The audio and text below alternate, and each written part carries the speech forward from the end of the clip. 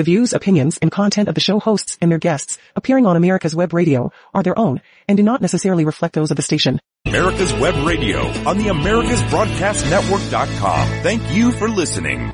Hello, ladies and gentlemen, boys and girls of all ages. I am Roger B.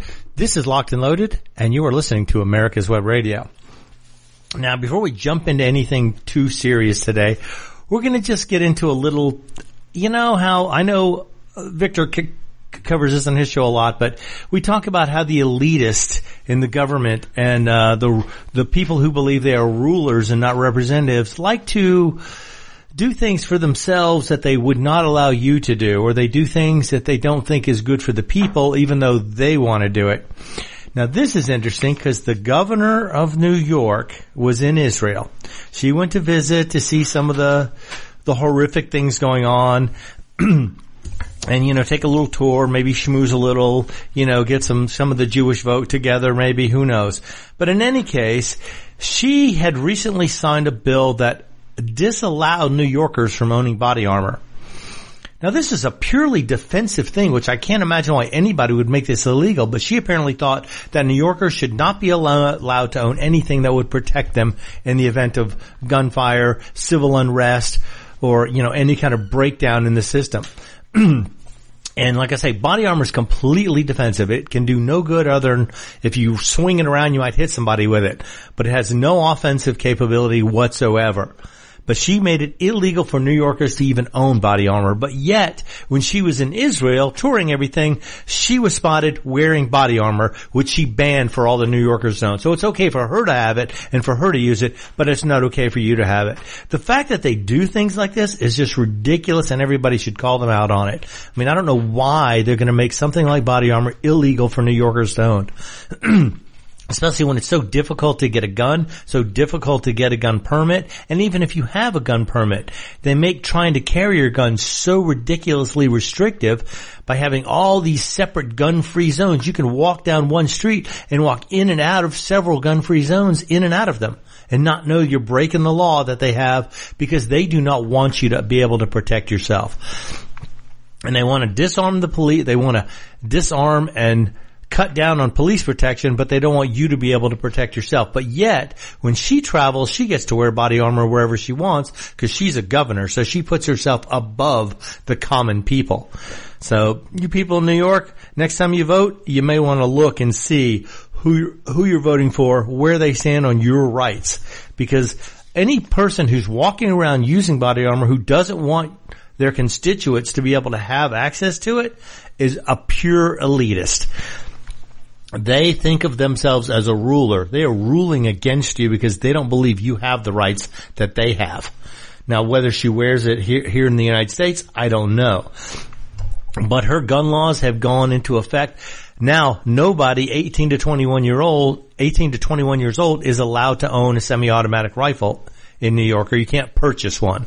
I guess if you already owned it, you'd probably be allowed to keep it, I imagine, but you're not allowed to purchase one if you're 18 to 21 in New York. You cannot purchase a semi-automatic rifle. A spectacular infringement on rights. Yet those same people can go serve in our military. They can protect this country.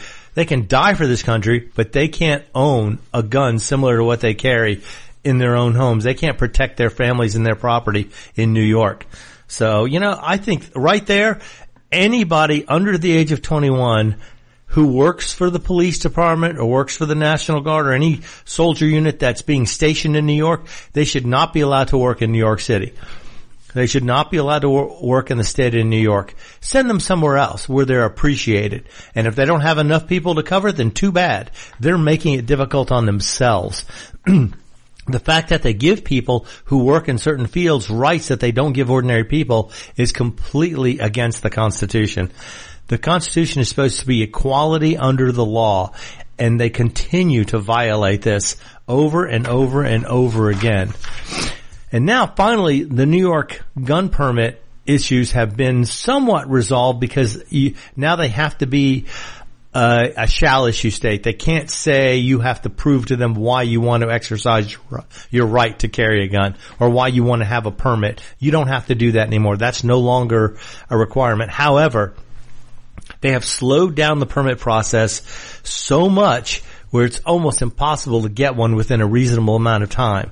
But if you're in New York, I suggest you go ahead, apply for it, get the process started. It may take a year, year and a half, 2 years to get it, but go ahead and start now, because if you ever do need it, it'd be better to have it and not need it than need it and not have it. But be very careful when you carry a gun in New York, because they have like a little patchwork system all over the city of where you can and can't carry a gun. Anywhere that they deem is too populated, you can't carry one. Like I say, just walking down a certain streets, you can walk in and out of several gun-free zones and be in violation of their gun-free zone areas without even knowing it. So, but the fact that she bans body armor for people other than people in government positions. So I bet, I'd be willing to bet her bodyguards in New York have body armor, but yet she doesn't think you're important enough, because if you die, so your family will just have to suffer without you. But her family and her life are more important than yours. And I wish these politicians would quit doing this, quit making themselves out to be these all omnipotent rulers where they can control everything and tell you what crumbs you're allowed to still have. At some point, we're going to have to come back to the Constitution. It's going to have to be interpreted differently. It's going to have to be rights that are equal across the board. It's crazy because, most traffic laws throughout the country are relatively uniform. There are certain issues here and there that will vary to some extent. Some states you can't make a right turn on a red light. Some states you can. But overall, generally speaking, most of the traffic, you can drive from state to state and not have any issues. But in this country, and that's a privilege. It is a privilege to be able to drive, to get a driver's license. But a constitutionally guaranteed right, they can't even guarantee that right from state to state. Some states will not allow you to exercise your right. Could you imagine if they did that with voting? Just say for a minute, you had to prove that you needed a reason to vote. You had to pay for a permit to be able to vote. That's the way it is with the guns. People say, oh, guns, it's easier to get a gun than it is to vote. It's like, no, not even close, not even in the same ballpark. You can vote in any state in this country with a form of valid government accepted ID. As far as carrying a gun, you can't do that. Not only do you need a government form of ID, but most states require a permit, which they have to take fingerprints. They have to analyze who you are, determine if you're worthy of carrying a gun or whether your background allows it before you're allowed to do it, which I'm not opposed to. I don't want people who are mentally ill getting guns in their hands. Unless you cross the border, the southern border, and just come into the state with a gun. Yeah, there's that. Well, that's coming up later. I have one where actually guns have been going the other way from the U.S. into Mexico. Now, you guys remember... That's to the cartel. During Obama's reign, they were sending guns to the cartels, and several of them ended up at crime scenes where Border Patrol agents were killed. Because Obama's administration had this Fast and Furious operation where they were shipping guns down below the border. For whatever reason, I can't even imagine why they thought that was a good idea for any reason whatsoever. And several Border Patrol agents lost their lives because these guns were available to these cartels and to criminals. Have you heard or seen any information go by that addresses the weapons used in Israel by Hamas coming from the stash in Afghanistan? Yes, I've heard... I know, well, because Afghanistan is close to Iran, and Iran and Afghanistan are close allies, so there's a good chance a lot of the weapons that ended up in Afghanistan went to Iran and then went directly to Hamas and Hezbollah and all the terrorist groups that are now attacking Israeli innocents day after day after day. So there's a good chance that's the case. And who did that? Trader Joe Dementia Biden. He decided to just abandon everything over there, leave $80 billion worth of weapons and tools in Afghanistan, which now have come around, and now they're being used by the terrorist groups coming out of Iran and invading Israel. It's so ridiculous that we did that. I mean, Trump had the plan. He was going to pull out slow, take everything with him. And it doesn't matter if it costs more to take it than it does to leave it. That's what they were saying. Oh, it's just a financial issue. We don't want to take it because it's going to cost too much. Well, what is the cost in human lives? How can you put a price on that? Apparently it's just about dollars and cents to this administration. Because old Dementia Joe's going to get him and Hunter are going to get paid no matter what. And it wouldn't surprise me if they helped get some money from Iran in order to leave the weapons there. They got funded for it. They're getting money from all the other Middle Eastern countries who are producing energy, and all the people in Eastern Europe who are using the pipeline, they get money from that too. It's crazy how corrupt the administration is, and yet they keep investigating Donald Trump, who's been investigated for years and years and years, and they can't find anything. Although they found Russian collusion, because they went in his refrigerator in Mar-a-Lago and they found Russian dressing. So there was that, and I'm sure they're going to prosecute him to the fullest extent of the law for that. Oh my gosh. You don't want to have the wrong kind of salad dressing in your refrigerator. It's just, there's so many things. The reason why they want him out is because he's the only thing that stands between you and them taking over everything. How is he in 2 court houses today at the same time? What was that? How is he in 2 courthouses, one in New York and one in Atlanta? I don't know. He has lawyers that do all that for him. I'm sure. Personality?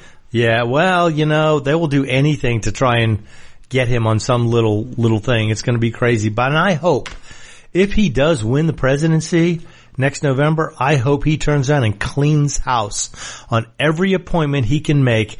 Every judge he can fire, he needs to go through and clean house, put new people in every possible position he can. If he's serious about draining the swamp, he needs to drain the thing completely. You can't leave some of the critters still running around in there because they will just cause problems. It's like when you get rid of bugs in your house. You can't leave just a few in there because they will fester and make more very quickly. You have to eliminate every single one of them, get rid of them, and start over from scratch. And I know during his first administration, he was trying to be diplomatic. He was trying to be reasonable about stuff, or what he thought was reasonable. And they took full advantage of him and would not give him any leeway at all. He was trying to be reasonable. He was trying to be the good guy here. And hopefully he's realized now there is no negotiating with Democrat terrorists or establishment Republican terrorists.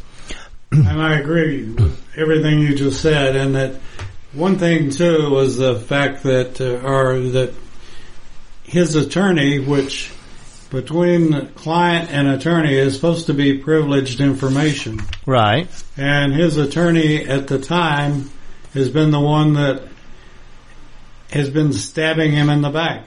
Yeah, Cohen. And I have no use. He's not a whistleblower. He's a piece of garbage. Right. I mean, he has a contract signed. Hopefully he gets disbarred over that. That's a serious offense to do something like that, to betray a client's confidentiality. But, it's just, there's so many rats on this ship. There's no way to do it without sinking the ship and building a new one, which is unfortunately what he's going to have to do if he wins again in November, which I wasn't a huge fan of his necessarily the first time. I mean, I loved his policies. I just wish he'd stayed off Twitter a little more. But now if he gets in again, he needs to go through and just clean house, take it to him. Amen. No holds barred. He needs to start over from scratch. He needs to truly drain the swamp, because you can't leave a few rats laying around in the ship without them breeding and making a mess of everything. So he needs to get all the rats out of the ship this time and start over. And half of those are probably Republicans. A lot of them are Democrats. It doesn't matter which side of the aisle you're on, whether you're conservative or liberal. There are crooked, ridiculously corrupt rats in the government on all phases, and they need to be taken out, replaced with new people, and hopefully he will do that with whatever power he is given, and damn be the media. Because all they want to do is whine and complain about what he's doing. Oh my God, he's replacing people. Clinton got in office and replaced all 40 district attorneys in a matter of months. And yet the media just sat in his lap and didn't say a word about it. Bush replaced 8 of them, and they went after him like he was, he was an evil force trying to, take over the government on his own. And all he did is replace 8 of the attorney generals. Clinton replaced every single one of them, and not a word was spoken about that. And he needs to not worry about what the media says. He needs to get his own message out there and not respond to every little peon who comes at him with some sort of comment. The other thing I'd like to see is we've got to get adults in Congress and quit playing games. And I would like to see Tlaib, I'd like to see her own people in Congress censure her or do whatever they can do. And if somebody has an answer to that, I'd love to hear from them. GM at AmericasWebRadio.com. Well, if that's, she's in a unique situation because Obama settled a huge number of people with the same views as her in a certain area of Michigan. He settled all like 40 or 60,000 people of the same belief as she has in that area of Michigan. So they have no problem getting votes for somebody who is complicit with what they do or feels the same way as them. They support the terrorists. She supports the Palestinians over the Israelis. Even though they started the war, she doesn't care. Because she's one of them. She's a terrorist. But yet, her whole district believes the same way as she does. A lot of them came from Somalia. The Muslims from Somalia came over there, and they all believed in her. They voted for her. They got her into office. That's how you take over a country. You reproduce, you produce enough people to be able to vote to get in the people you want, and they run things the way you want to run things. I'd just like to see her peers in Congress do something about her and the squad. And as far as the squad's concerned, I like their name. I'd like to make them all stand up against the wall and put to use a real squad. Face the firing squad. Yeah. Yeah, well, that's unfortunate. That's the way our government is, though. Any area that has a certain concentration of people can get the votes to put anybody in office they want. Very few restrictions. There are some requirements, such as age or citizenship or things like that, which must be met. But other than that, their beliefs as far as what they believe religiously or fundamentally, you can't question those. There's no way to stop that. If everybody in your district believes the same as you do, then hey, you can vote anybody you want into office. And it's unfortunate that happens, but you know what? It's funny. They said, I read today that apparently her Palestinian flag that she was flying outside her office threw her gay flag off the roof. Her pride flag off the roof. Yeah, because, we know that's how a lot of the Arab countries are when it comes to people who are gay. They don't like them. They throw them off roofs. That's just how they treat people like that. But yet those same people here will support the Palestinians, having no idea if they were to take over here, they would kill every last one of them without hesitation because they don't believe fundamentally the same as they believe in their sexual preference. Be whatever sexual preference you want. It has nothing to do with what your mind has in it. It has nothing to do with what your political beliefs are, with whether you believe in equality, whether you believe in equality under the law. Those are the most important things, regardless of what you do in your private life. I have no issue with that whatsoever. But apparently, these people don't even realize that if they voted or stood up for these people, they would come here and kill them without hesitation because they don't believe in their lifestyle choices. So it's kind of like watering the tree that's got the noose tied to it and the noose is around your neck. But you're going to support that tree, water it, nurture it until you end up hanging yourself. So be aware of that. I mean, all the people who are here who support terrorists realize if they were here, they would kill you just as fast as anybody else. They don't need your support. They don't want your support. They want to eliminate everybody who doesn't believe the same as they believe. What would you do with one of our biggest allies that has been housing the leader of Hamas? Who's housing the leader of Hamas? England. Really? Well, I mean, that's up to them. I mean, they're an ally, but I guess they got to determine, do they have any substantiating evidence that he's done anything that's prosecutable or that's illegal? Because they can suspect all they want, But if they don't have any evidence to prove it, it's not what you know, it's what you can prove. And I don't know if they can prove that. If not, I feel like England would do the right thing to eliminate terrorists by getting them out of there if there was enough evidence to prove that he was related somehow to any of this, or funding this somehow, or having to do with any money getting to the terrorist. I feel like that would stop it. I mean, he could have been a terrorist, no doubt, but it's not what you know, it's what you can prove, and they have to be able to prove it. And I just wonder, I don't know how, in England, I'm not sure how their legal system or how their government system works as far as voting and appointment and things like that, because they do have a large immigrant base who tends to side with the terrorist groups. So I don't know if they have a stronghold there. Can they vote in people who will stand for that, or will they block any kind of support to the anti-terrorist countries? I don't know. But that's something I'd have to look into and see, because I don't have the answer to that.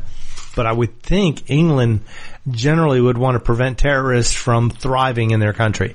Because eventually it's like dealing with a snake. If you give it a chance, it will bite you. As good a friend as you are with it, as much as you feed it, as much as you take care of it, you give it enough of a chance, it will bite you. Same thing with terrorists. You house them in your country, you think you're being nice to them, you're giving them a place to stay, you're helping support them. You give them a chance, they will bite you. They have no loyalty whatsoever except to their fundamental religious beliefs. And unfortunately, that's how they determine who they want to kill.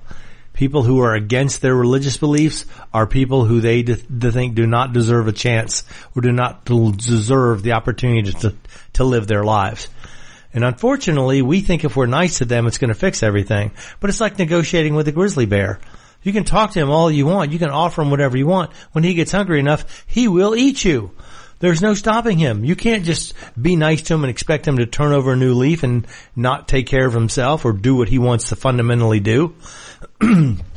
So that's it. I mean, if you're going to support these people, no. If they got here and had a stronghold and took over our country, they would kill you just as fast as anybody else who didn't support them during this war or terrorist attack that they've been perpetrating for weeks now. It's just, I think the only way to do that is to put them under strict control, or don't give them any place to live. Don't give them any place to fester. Don't give them any place to thrive. And it's unfortunate the Israelis are trying to be somewhat diplomatic, I guess I should say. They're trying to be proportional in their response. But how do you respond to people who come in and just kill innocent people, behead babies? How do you respond? How do you have a proportionate response to that? It's evil, and the only way to eliminate evil is to wipe it completely out. You can't leave any of it left, because any of it that you leave is going to be there. People are always telling me, oh, well, there's innocent people in Palestine. I go, are they really so innocent? They know what's going on there. They see what's happening, and yet they choose to remain silent. They don't want to help the rest of the world find these terrorist groups. They will hide them, or even by omission. They will not say where they are. They will not tell anybody what's going on. They will let them thrive. And if they let them thrive, they are complicit and deserve whatever punishment the terrorists get is on the people who live there as well. You can't be an innocent bystander in this particular conflict. You have to decide which side you're on. Like George Bush said, you're either with us or you're against us. If you're with the terrorists, then you're with them. If you're against the terrorists, then be against them. And don't complain when your house gets blown up by Israeli missiles because you stored some of the munitions there for the terrorist groups, thinking, oh my God, if I don't let them do it, then they'll kill me. Well, you know what? You set yourself up as a target. You set yourself up as an antagonist. You set yourself up as a terrorist sympathizer. And if you're willing to do that, then you have to be willing to suffer the consequences. And I don't want to hear any of this bull squeeze about, oh, there's innocent people there. If there's innocent people there, they need to either get out or they need to work with the rest of the world to find and eliminate this threat that's causing all this destruction in their country. If they want to stop it, they have to step up. They have to take the initiative. And yeah, it's hard, Jen. You're gonna put yourself at risk, but you put yourself at risk by not doing it also. And I guess it determines, are you gonna be strong enough to build your country, to stand up for it? If you're not, then you don't deserve a country. If you want your country to be supported by the rest of the world, make it a country worth supporting. Don't have terrorists thriving in your country and not say anything to anybody about it. Don't sit there and let them thrive and then expect to be an innocent bystander in this. There is no innocent bystanders. The only thing that is required for evil to thrive is for good people to do nothing. And it's risky. Yeah, you are risking life and limb probably by turning these people in or talking to somebody about where they are or where they hide things. But if not, you're risking yourself by potentially being in the midst of a war that's going to kill you, your family, destroy your house. And you're going to whine and complain about it, but you didn't do anything to stop it. If you don't do anything to stop it, then you deserve everything you get. I'm sorry. That's just the way I stand on that. You know, you never see refugees from America going places. We will stand up. We will fight. We will vote the people out of office when they do wrong, but we will stand up. If you see a terrorist, you say something. See something, say something. If they did that in Palestine, there'd be peace throughout the region because they would be able to stop the people that are eliminating the possibility of peace. Someone once told me, he goes, if the Israelis stop fighting tomorrow, Israel would be eliminated. If the Palestinians stop fighting tomorrow, there would be peace throughout the region. It's as simple as that. They don't want peace. They only want one thing. They want to eliminate Israel from the face of the earth and destroy every person who doesn't fundamentally believe the same as they do. And it's a terrible thought to think that even though you support somebody, they'd be willing to kill you because you don't believe the same as them. But trust me, that's the way it's going to be. That's the way it always has been. And unless you eliminate the evil threat, there's nothing you can do except suffer the consequences. So if you're in Palestine, if you're in the Gaza Strip, and you see something and you don't say anything, you deserve whatever you get as far as destruction, death that you get. All right, I'm going to have to take a quick break. I'll be right back after this. I am Roger B. This is Locked and Loaded, and you're listening to America's Web Radio. Are you a veteran of Desert Shield or Desert Storm? We do a show for you every Monday at 1 p.m. on veteran-owned americaswebradio.com. What will Victor say next? Find out every Tuesday at 1 p.m. on the On Point with Victor show, only on America's Web Radio. You're listening to America's Web Radio on the AmericasBroadcastNetwork.com. Thank you for listening. And ladies and gentlemen, we are back. I am Roger B. This is Locked and Loaded, and you're listening to America's Web Radio. And right before we left for the break, we were talking about the conflict in Israel and in Gaza. And you see what happens when people don't say anything. They end up on the side where they're going to be able to complain and claim innocence and all this, but there are no innocents in the war on terror. Just like here, you know, if you see something going on, it's your duty as a citizen to say something, especially if you know it's illegal and you know it's wrong. Now, I'm not saying if you see somebody speeding down the highway, it's your job to call the police, tell them somebody's speeding down the highway. You know, you're not a law enforcement officer, but you know what? If you see a terrorist activity going on, it's your job to tell somebody because you don't know what they're going to be up to. You don't know if they're in your neighborhood or not. You don't know if they're going to be blowing up your child's school or your place of business. It's like in New York. I wonder if anybody really knew what was going on who could have said something to prevent the 9/11 attacks. They had intel, they had some of it, but they didn't have enough evidence to go after these people. And I'm sure somebody here who didn't want it to happen knew something about it, but felt like they would just be quiet and mind their own business and not worry about it. But now it looks like the terrorists are calling for worldwide action, and they want to bring terror to our shores. They want to bring terrorist activity to American shores. They want to bring it to our country. They want to attack us. They want to cause people to be afraid. That's what terrorism is. It terrorizes you into being afraid and into not living your life. Roger, we've talked about this in the past a little bit, but not like I'd like to now, and that is that we used to have a psychiatrist that did a show, and she became a close friend and extremely busy, but I emailed her. You know, our world right now is sitting on, in my opinion, a nervous breakdown.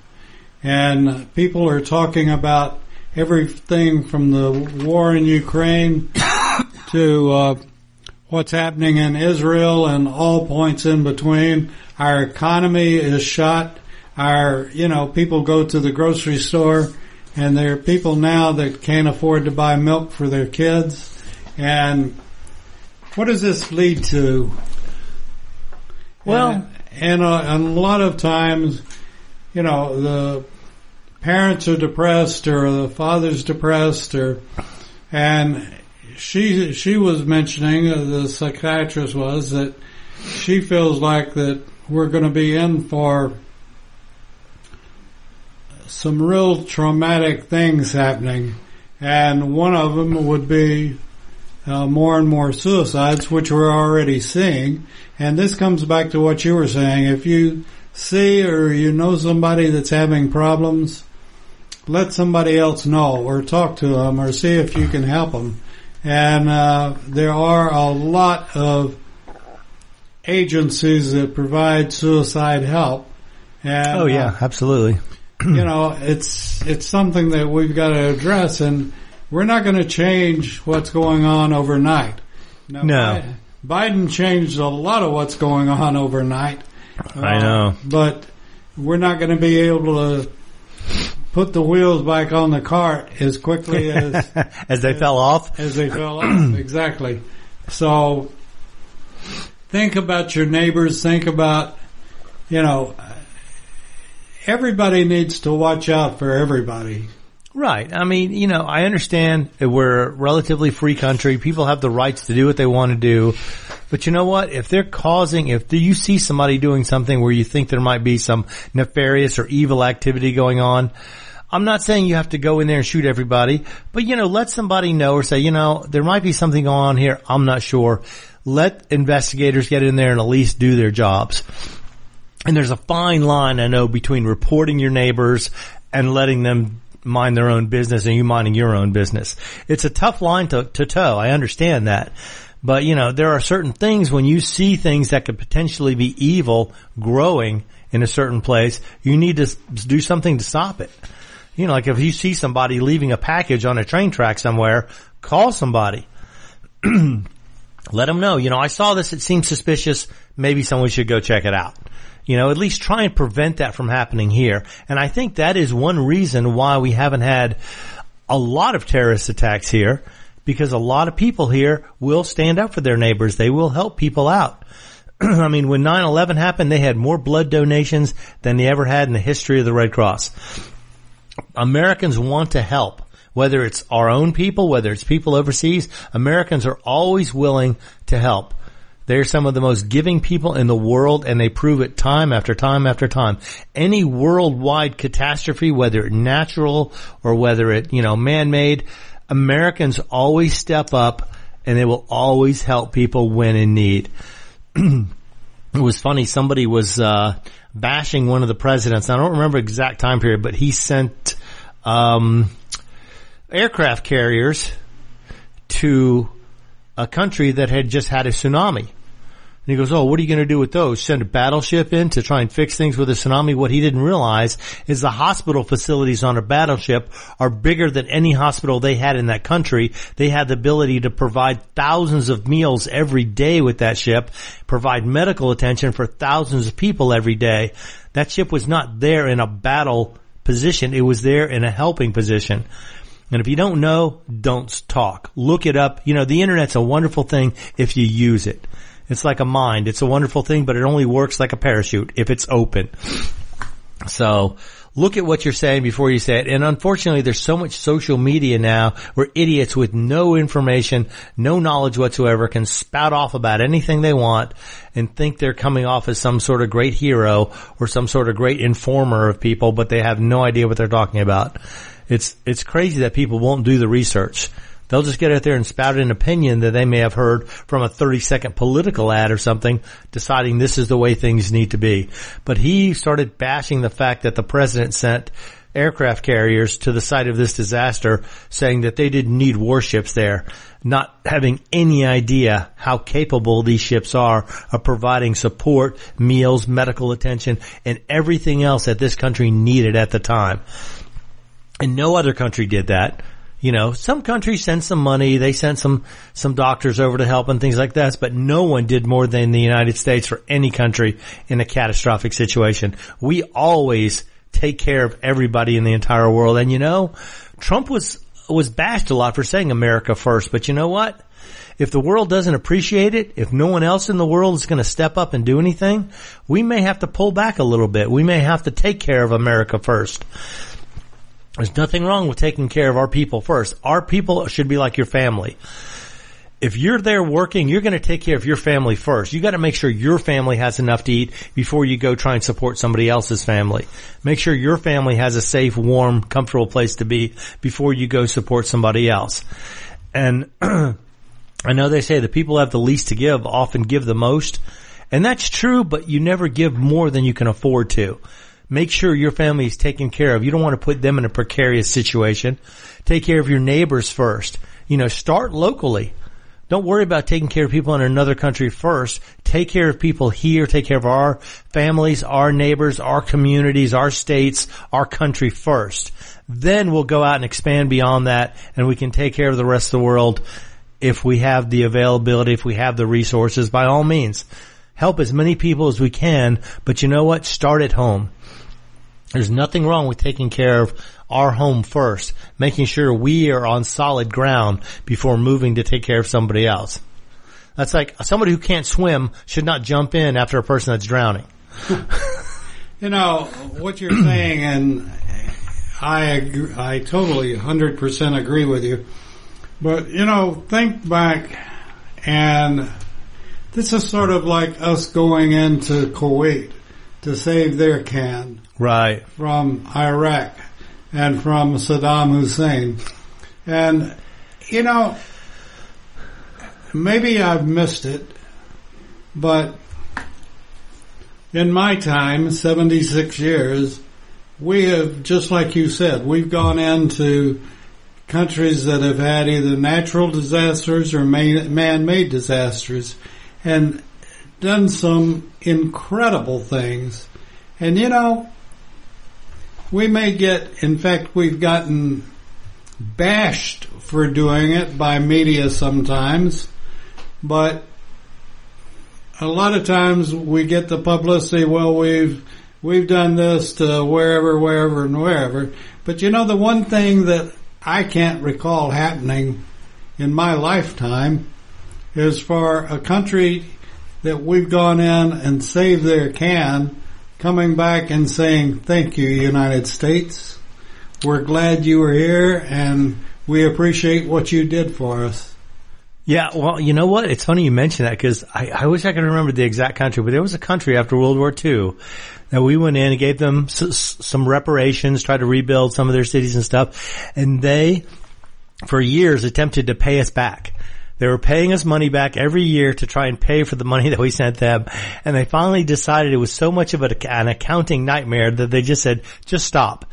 But they were doing it for years, trying to thank us for what we did and pay back for what we helped them with. I think that was France, actually. Was it France? I thought it was some Scandinavian country, but I don't remember for sure. I'd have to look it up.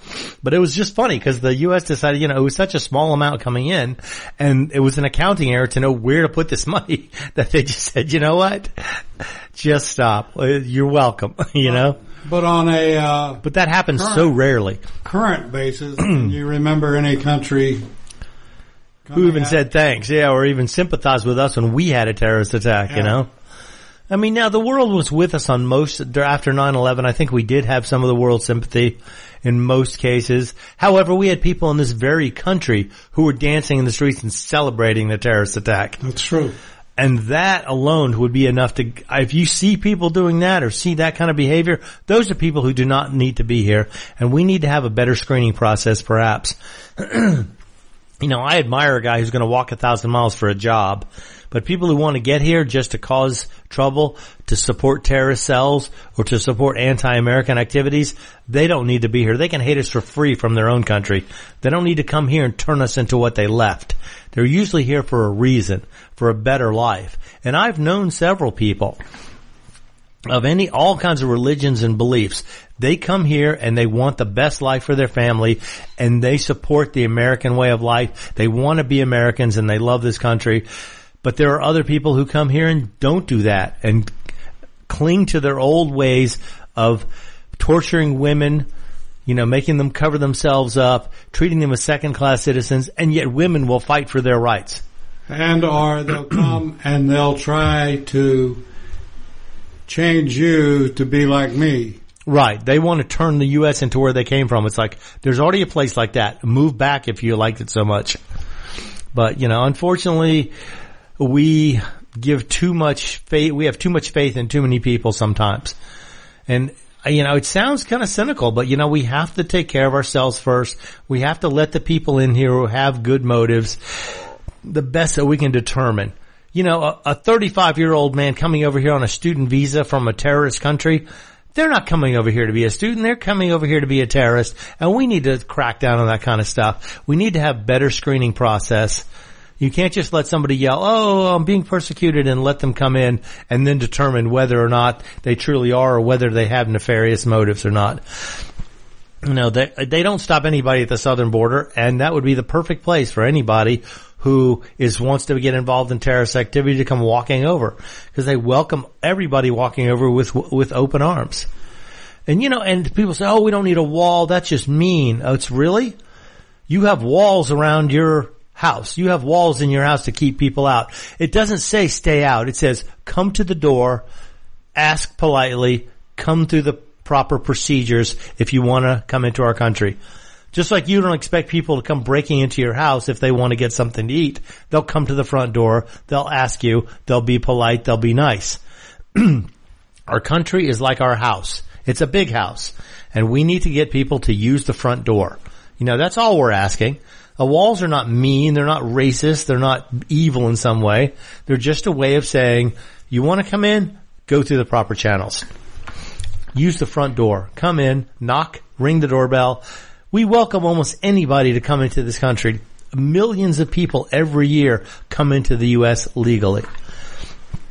And, we have the biggest hearts of any country in the world. I'm convinced of that, because nobody responds the way we do when there's a disaster somewhere. So, be aware of that. And, I don't say not to support other countries. If you want to do it privately, that's your business. If your family, your neighborhood, your communities, your counties and cities and states are taken care of, they've got everything they need, then by all means, reach out to other people. But if you have people who are here who want to support their home country more than they want to support this country where they live and work and thrive, then maybe they need to move back home and take care of things back there. You want to fix it, go home and fix it. Don't fix it from here and abuse the system that we have here that allows you to get all these benefits. But anyway, I digress. But in the meantime, with terrorist activity on an all-time high, it is up to each individual to take their own safety into their own hands, to take their own preparedness, to be their own first responder. You have to be responsible for taking care of yourself. You have to be responsible for taking care of your family and training your family to take care of themselves. If you have kids, do they know where the medicine is if they need it? Can they find bandages? Do you have that stuff in at least one really good first aid kit in your house? Do you carry a first aid kit in your car? That's another thing. I mean, I think September was preparedness month, but now that we're having all these terrorist attacks all over the world, I think it becomes just as relevant every month of every year as it was in September as well. And it doesn't take a lot to start preparing for these kind of things. Okay, when I come back, I'm going to go through some list of things to take care of, things to get ready for. Right now, we're going to take a quick break. I am Roger B. This is Locked and Loaded, and you're listening to America's Web Radio.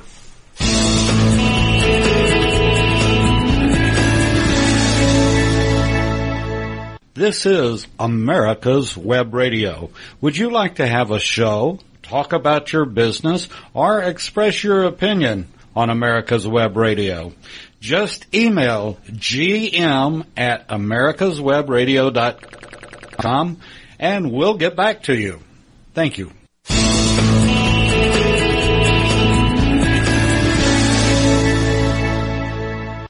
Attention veterans with PTSD. If you can't sleep at night, listen to A Veteran's Place, hosted by Dr. Don Moeller, at 10 a.m. every Thursday, for your answer to sleeping, here on the Veterans Station, owned by a vet, with shows just for vets. AmericasWebRadio.com. What do doctors talk about in doctors' lounges around the country? Find out on the Doctor's Lounge Show, every Thursday at 8 a.m., on America's Web Radio. You're listening to America's Web Radio on the AmericasBroadcastNetwork.com. Thank you for listening. Ladies and gentlemen, we are back. I am Roger B. This is Locked and Loaded, and you're listening to America's Web Radio. Right before we left for the break, we were talking about preparedness. With the world in turmoil, with so many conflicts going on all over the world, with terrorists threatening to come here and commit random acts of violence, now more than ever, you need to be prepared. And we're going to go over a short list of a few things to start with. And of course, for me, being locked and loaded, the first thing you should have is a firearm to protect yourself, or some sort of protection device, whether it be a handgun, a shotgun, a rifle, a stun gun, a taser, whatever you feel comfortable with. But just know the very best protection you're going to have is going to be a firearm. As people once said back in the Old West, God made all men, Colonel Colt made them equal. So if you want to be on equal footing with people who will threaten your family or threaten to take your property or harm your family, your dog, whatever, your property, you need to have a firearm and you need to get training in order to use it. Now, if you already have firearms, that's great. Then you need to maintain those. Make sure they are kept rust-free. Make sure they're kept in a container or holster or case somewhere where they're easily accessible and something were to happen. If you have to run downstairs to your basement, start loading a magazine when someone kicks in your front door, it's going to be a difficult situation for you. And I understand a lot of people with kids have issues with having kids within the reach of firearms. There are plenty of lock boxes, quick combination containers you can put these in to prevent kids from getting to them and only allow the adults in the house who have the proper training to get to them. So that'd be something to consider. But get a weapon, get training, get a way to carry it with you. If something happens in your neighborhood, if a bomb goes off nearby, are you going to be able to get out of there? You want to carry that gun with you in case there are threats. I saw a video today which was amazing. There's terrorists driving around on motorcycles just attacking random cars in Israel. These people just driving through the streets, minding their own business, and they just come up and start shooting the cars up, killing everybody. One guy was running away down a sidewalk. They shot him in the back as he was running away and killed him right then and there on the sidewalk. And now this is a violent video. It is, to see the terrorists in action is just, it's heartbreaking to see this. These people just want to live their lives. They're just regular people. These are not military people. These are regular, ordinary citizens trying to live their lives, and they're getting gunned down in the streets because these terrorists just don't want them to even exist. And if these same people come here, they are not going to have any problem killing families, killing heads of household, killing children. They don't care. You are their threat. You are what they exist to destroy because you don't believe the same as they believe. And if you think supporting them is going to help you, you are dead wrong. Literally dead wrong. It's just this. If it ever comes to that here, I want everybody who listens to me to be prepared. I want you to have a weapon. I want you to be able to defend yourself. And just buying a gun and putting it in a box and throwing it in a nightstand, that's not enough. You need to have ammunition to go with it. You need to have extra magazines. If you have any doubt how many magazines you may need, play a video game for 10 minutes and see how many times you have to reload. And keep that thought in mind when you're going out there. If there were people coming at your house, multiple assailants, how much ammo would you want? Obviously, the correct answer would be an unlimited supply, but that's not feasible. But I would say if you had to have a weapon with enough ammo to hold your ground, I would say a minimum of 500. I would recommend 1,000 rounds of any type of ammunition for any kind of weapon that you had. Whether it's a pistol, a rifle, a shotgun, you need 1,000 rounds of ammunition to back that up with. And ideally, if you have more than one adult in the house or even children who are of age to learn how to shoot, they need to be taught also. Because you can't do it by yourself. Ideally, you get your neighbors involved. Have a little neighborhood security meeting once in a while. Let the neighbors know who they can come to, who they can call if they see somebody. Now this is assuming that local resources are being stressed and police can't make it to your house if you see somebody doing something, or the fire department can't get there. You need help. Do you have a way to contact your neighbors? Can you get them to help you? Or if you're on your own, how long could you defend yourself and your family in your house if you had to do it alone? Do you have enough people to help do that? Is your family big enough? If by yourself, do you have a plan? Do you have body armor? One of the best defensive weapons you can keep. It keeps you safe in case you can't do everything on your own. But have the gun, have a way to hold it, like a holster or a case or something, some way to wear it on you if necessary. If you had to evacuate your home, you would have to have a way to wear that gun with you. These are the kind of things you need to worry about. Is your ammo in a box or container where you can easily lift it and get it out of there? Ammo boxes are cheap. You can usually get them for $10 to $15. Fill a couple of them up with whatever rounds you want. Have them ready to go. The handles are strong. They support lifting them, putting them into the back of your car, pickup truck, minivan, whatever it is. Be prepared for the worst possibility. Prepare for the worst, hope for the best. And I hope, to be honest, nobody ever needs to use a weapon to defend themselves or their family against any kind of terrorist activities. That would be the ideal situation, is having it and never having to use it. But in case you did, do you think you have what it takes to do it? Some people are there going, I would do it. I would defend my dog if I had to, and kill people to do it. Yep, John Wick mentality. I agree completely. If someone's coming after your dog and he's your family, you need to stop them.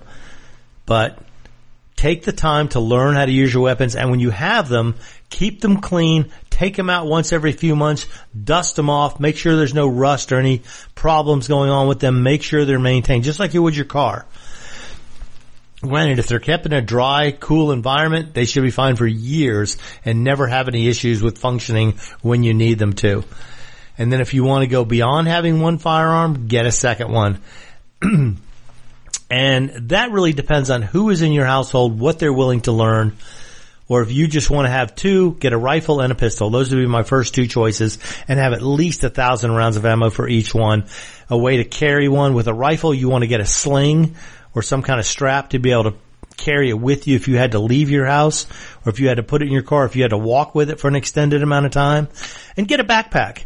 A good sized backpack. Now granted, by the time you put a backpack so full of stuff, you're probably not going to be able to carry it very far. But if you had to, could you have one pack that you could take, grab, and go with you?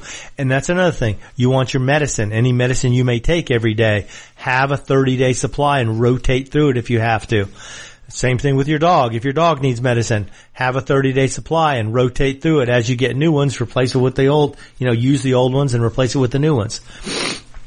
Keep that available. Make sure you have your dog's food available. Make sure you have canned goods where you could survive in your house for at least 2 weeks.